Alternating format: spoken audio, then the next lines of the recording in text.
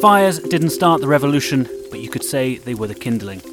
In October 2019, hundreds fled their homes as wildfires burned through the woodlands of Lebanon's Shuf region. The country suffers fires every year, but these were different.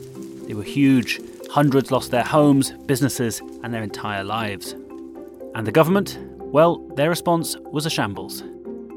Civil defence firefighters, mostly volunteers, took to the hills with ageing trucks and leaking hoses. At least one poorly equipped volunteer died of smoke inhalation and exhaustion. The military used old donated helicopters to scoop water and dump it from the air. But still the fires raged. And it was volunteers by the hundreds who formed WhatsApp groups and Facebook pages and quickly gathered tons of supplies and opened reception centres to help the victims. Still, the government in Beirut held emergency meetings to come up with plans. Then the news broke that Lebanon had 3 Sikorsky S-70 specialised firefighting helicopters that were sat rusting at Beirut airport. Donated by local businessmen in 2009, the government simply hadn't allocated any money for their upkeep, and they'd never been used. Anger boiled. In this very story, many saw a microcosm of Lebanon's decades of mismanagement and corruption. Lebanon once again had the tools to help in a crisis, but a lack of planning left many feeling abandoned by the government as people lost homes and their lives. A week later, the protests began, and within 2 weeks, the government of Saad Hariri had resigned.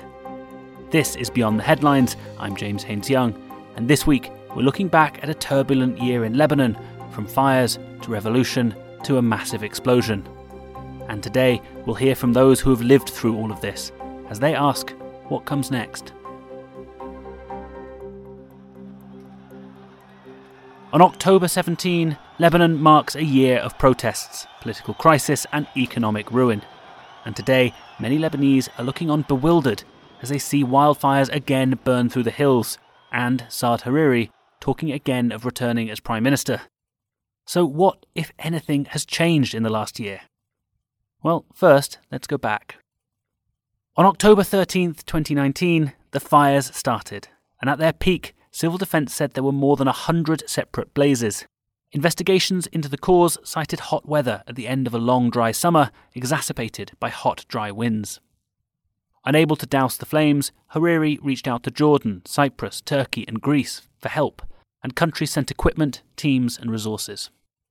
But the government's slow and limited response, coupled with the news of the unusable helicopters, sowed the seeds of anger that would later lead tens of thousands to take to the streets.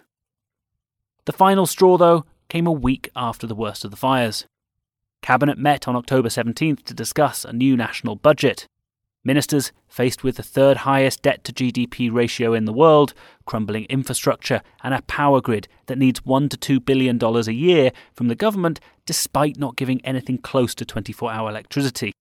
Jad Shaban is a professor at the American University of Beirut. It is an insult for a lot of people to keep on paying so much money for services that are dysfunctional, at the same time funding parties and travels and the lavish lifestyle of the corrupt leaders. They needed, ministers said, to hike taxes, raise VAT, and they decided to slap a levy on internet calls. Quickly dubbed the WhatsApp tax, the 20 cents a day charge would raise millions for the government in a country where many use internet calling to get around the astronomically high phone bills in comparison to neighbouring countries. Hours after Cabinet met, the first protesters took to the streets. Yes, the government had given a perfect headline for newspapers and a rallying cry for the angry by suggesting the WhatsApp tax. But those on the streets were enraged not just by the new measures, but by years of mismanagement and corruption, compounded by the gall of ministers to suggest that ordinary people once again pay more when they're already squeezed by high prices, poor wages and rising unemployment. Enough is enough, honestly. Our debt's at $116 billion. We have 40% of our people between the ages of 20 and 25 that are unemployed. People my age don't look forward to finding a job here. They look forward to finding a job outside. Remember the massive WhatsApp groups and Facebook pages set up to coordinate the response to the wildfires? Well, they were suddenly alive with the news of the WhatsApp tax. Lebanon already had an economic crisis at this point. It just hadn't hit the international news yet. Inequality was already high, the economy completely stagnant. There were already warnings that the Lebanese lira was going to be devalued or that banks might default. But Lebanon prided itself on being a banking hub for decades. Even at the height of the country's 15-year civil war, the banks had endured. Surely this wouldn't be worse than that fighting? The first protests were small, but police in Beirut quickly charged in, firing tear gas and swinging batons. Those there that night recalled the tension and the fear as they ran from officers, darting down side streets and into nearby neighbourhoods. But on the Friday, October 18th, more people returned to downtown Beirut, where the scenes were repeated. And this time, they were broadcast live by Lebanese TV into the homes across the country. Within a day of the infamous cabinet meeting and the first protests, Hariri gave a speech. Political parties have 72 hours to agree long overdue reforms and stop the spread of corruption. Or, he said, I will have something very different to say. It was a warning to his uneasy coalition partners in government, who he had long accused of obstinance rather than those on the streets.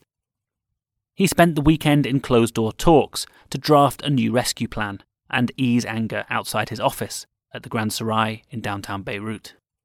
By the next morning, a Saturday, the mood outside was different, but it was already clear that something had changed. Mona Harb is the Associate Professor of Urban Studies and Politics at the American University of Beirut.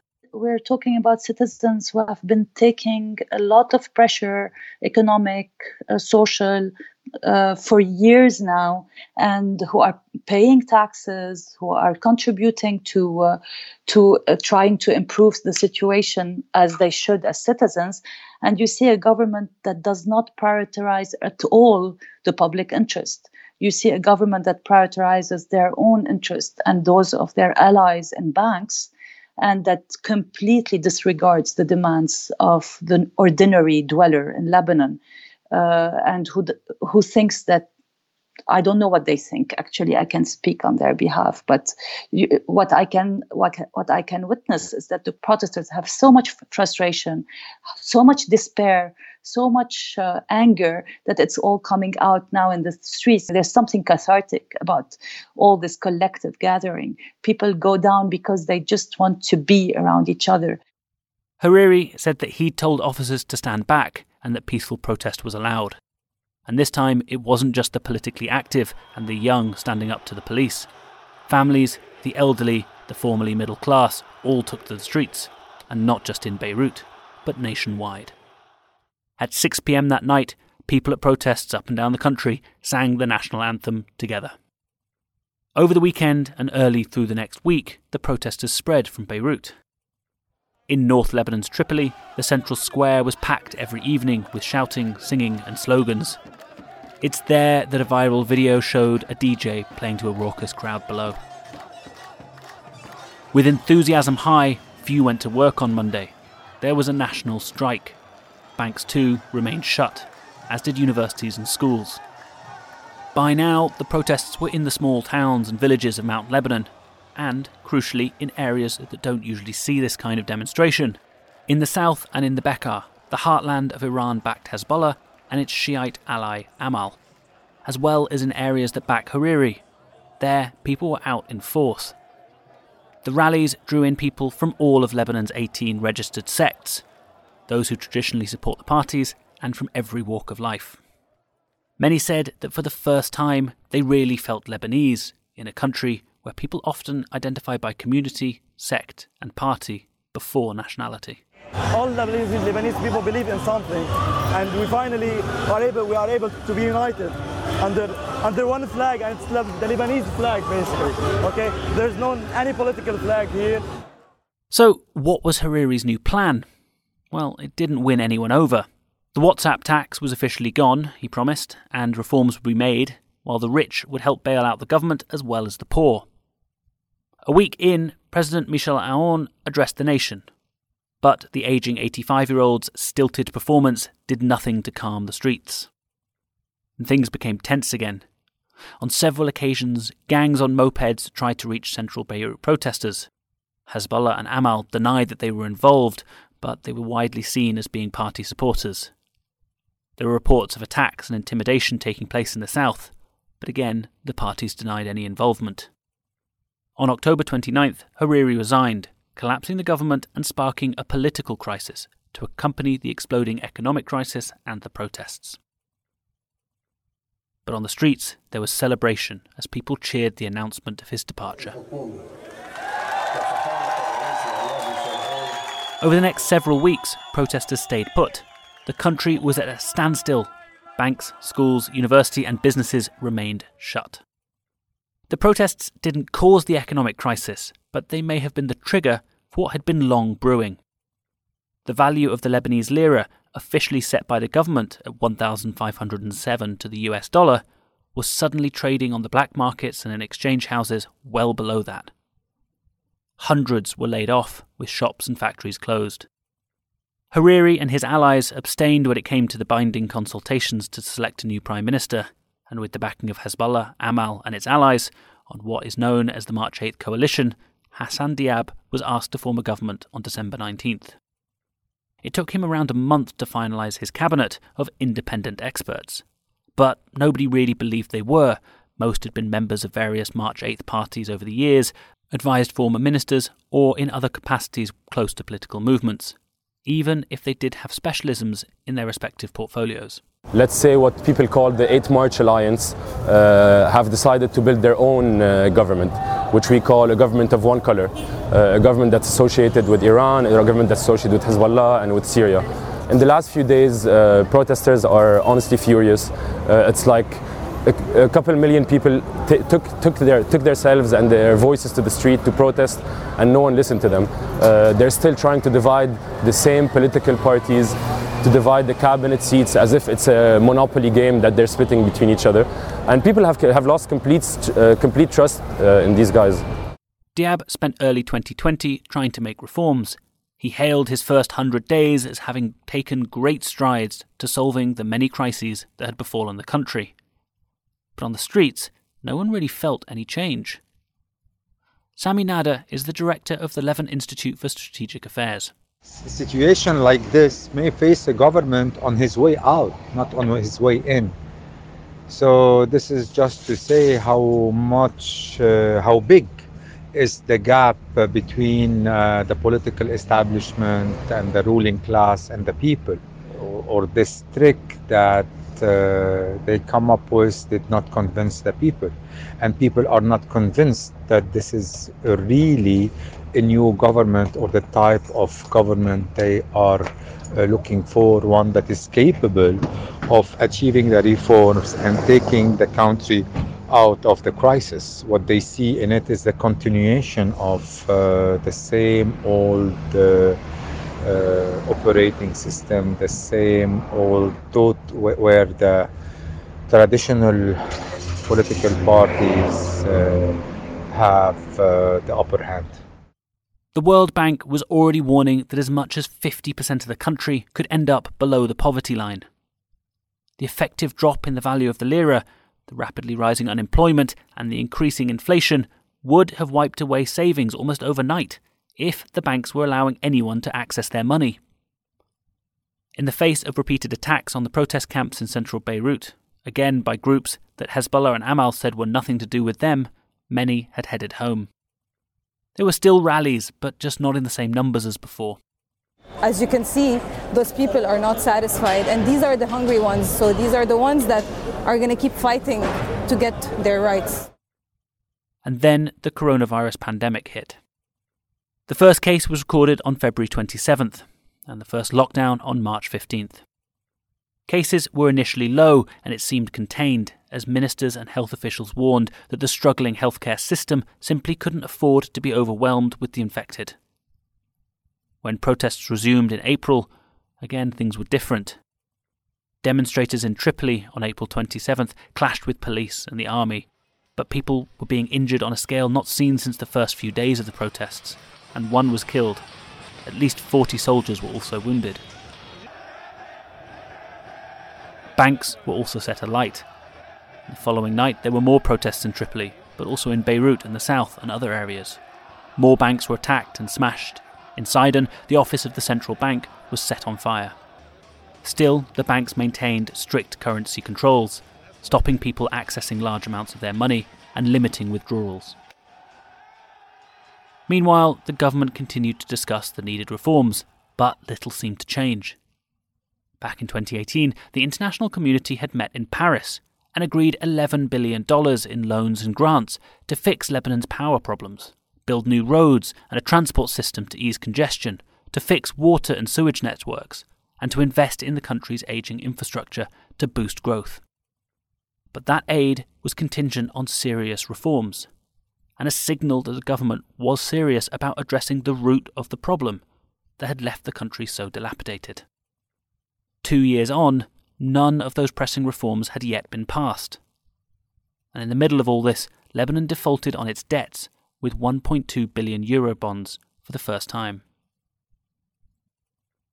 The attacks on protesters were still ongoing. The country seemed locked in a perpetual cycle. Protesters gathered, clashed with police or political supporters, the government announced more reforms and measures that didn't seem to have any impact, and ultimately things would die down again. But daily life continued to get steadily harder. The value of the lira, remember set by the government at 1,507 to the dollar, was now trading on the black market at 9,000 lira to the dollar. Food was going up in price, as were the basics like cooking oil, gas and petrol. And there were shortages of necessities. Many companies reduced pay, and even those who had, before the crisis, been earning a good middle-class wage, able to send their kids to universities and private schools, suddenly found themselves with annual income reduced to a few $1,000s. And then August 4th happened.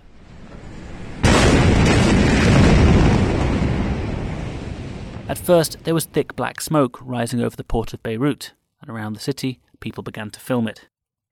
Then suddenly, the warehouse exploded. A giant mushroom cloud of orange flame and smoke towered over the city, and a shockwave seemed to shatter every pane of glass in Beirut. In the end, at least 191 people were killed and over 6,500 wounded, and half the city was damaged. Several of the capital's main hospitals were blown out, even as the wounded began to head there for urgent treatment. The city was coated in soot and glass. Abandoned, destroyed cars lay where they sat in the middle of junctions, and entire houses collapsed. It was the single worst disaster in Lebanese history.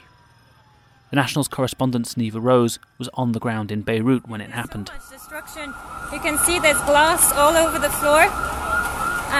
Right in front of me, I think there's first aid. Someone is being transported by an ambulance away from the scene. So this is an injured person in Jamese who's being taken away on a stretcher. We're not very far from the place of the explosion. I'm just walking through the rocks on the ground. So this car, for example, has been completely smashed by some concrete blocks that were above. People are filming and crying. It's a real shock. Although the investigation is still ongoing into the cause, it's been blamed on thousands of tons of ammonium nitrate, a fertilizer and commercial explosive used in mining and demolitions.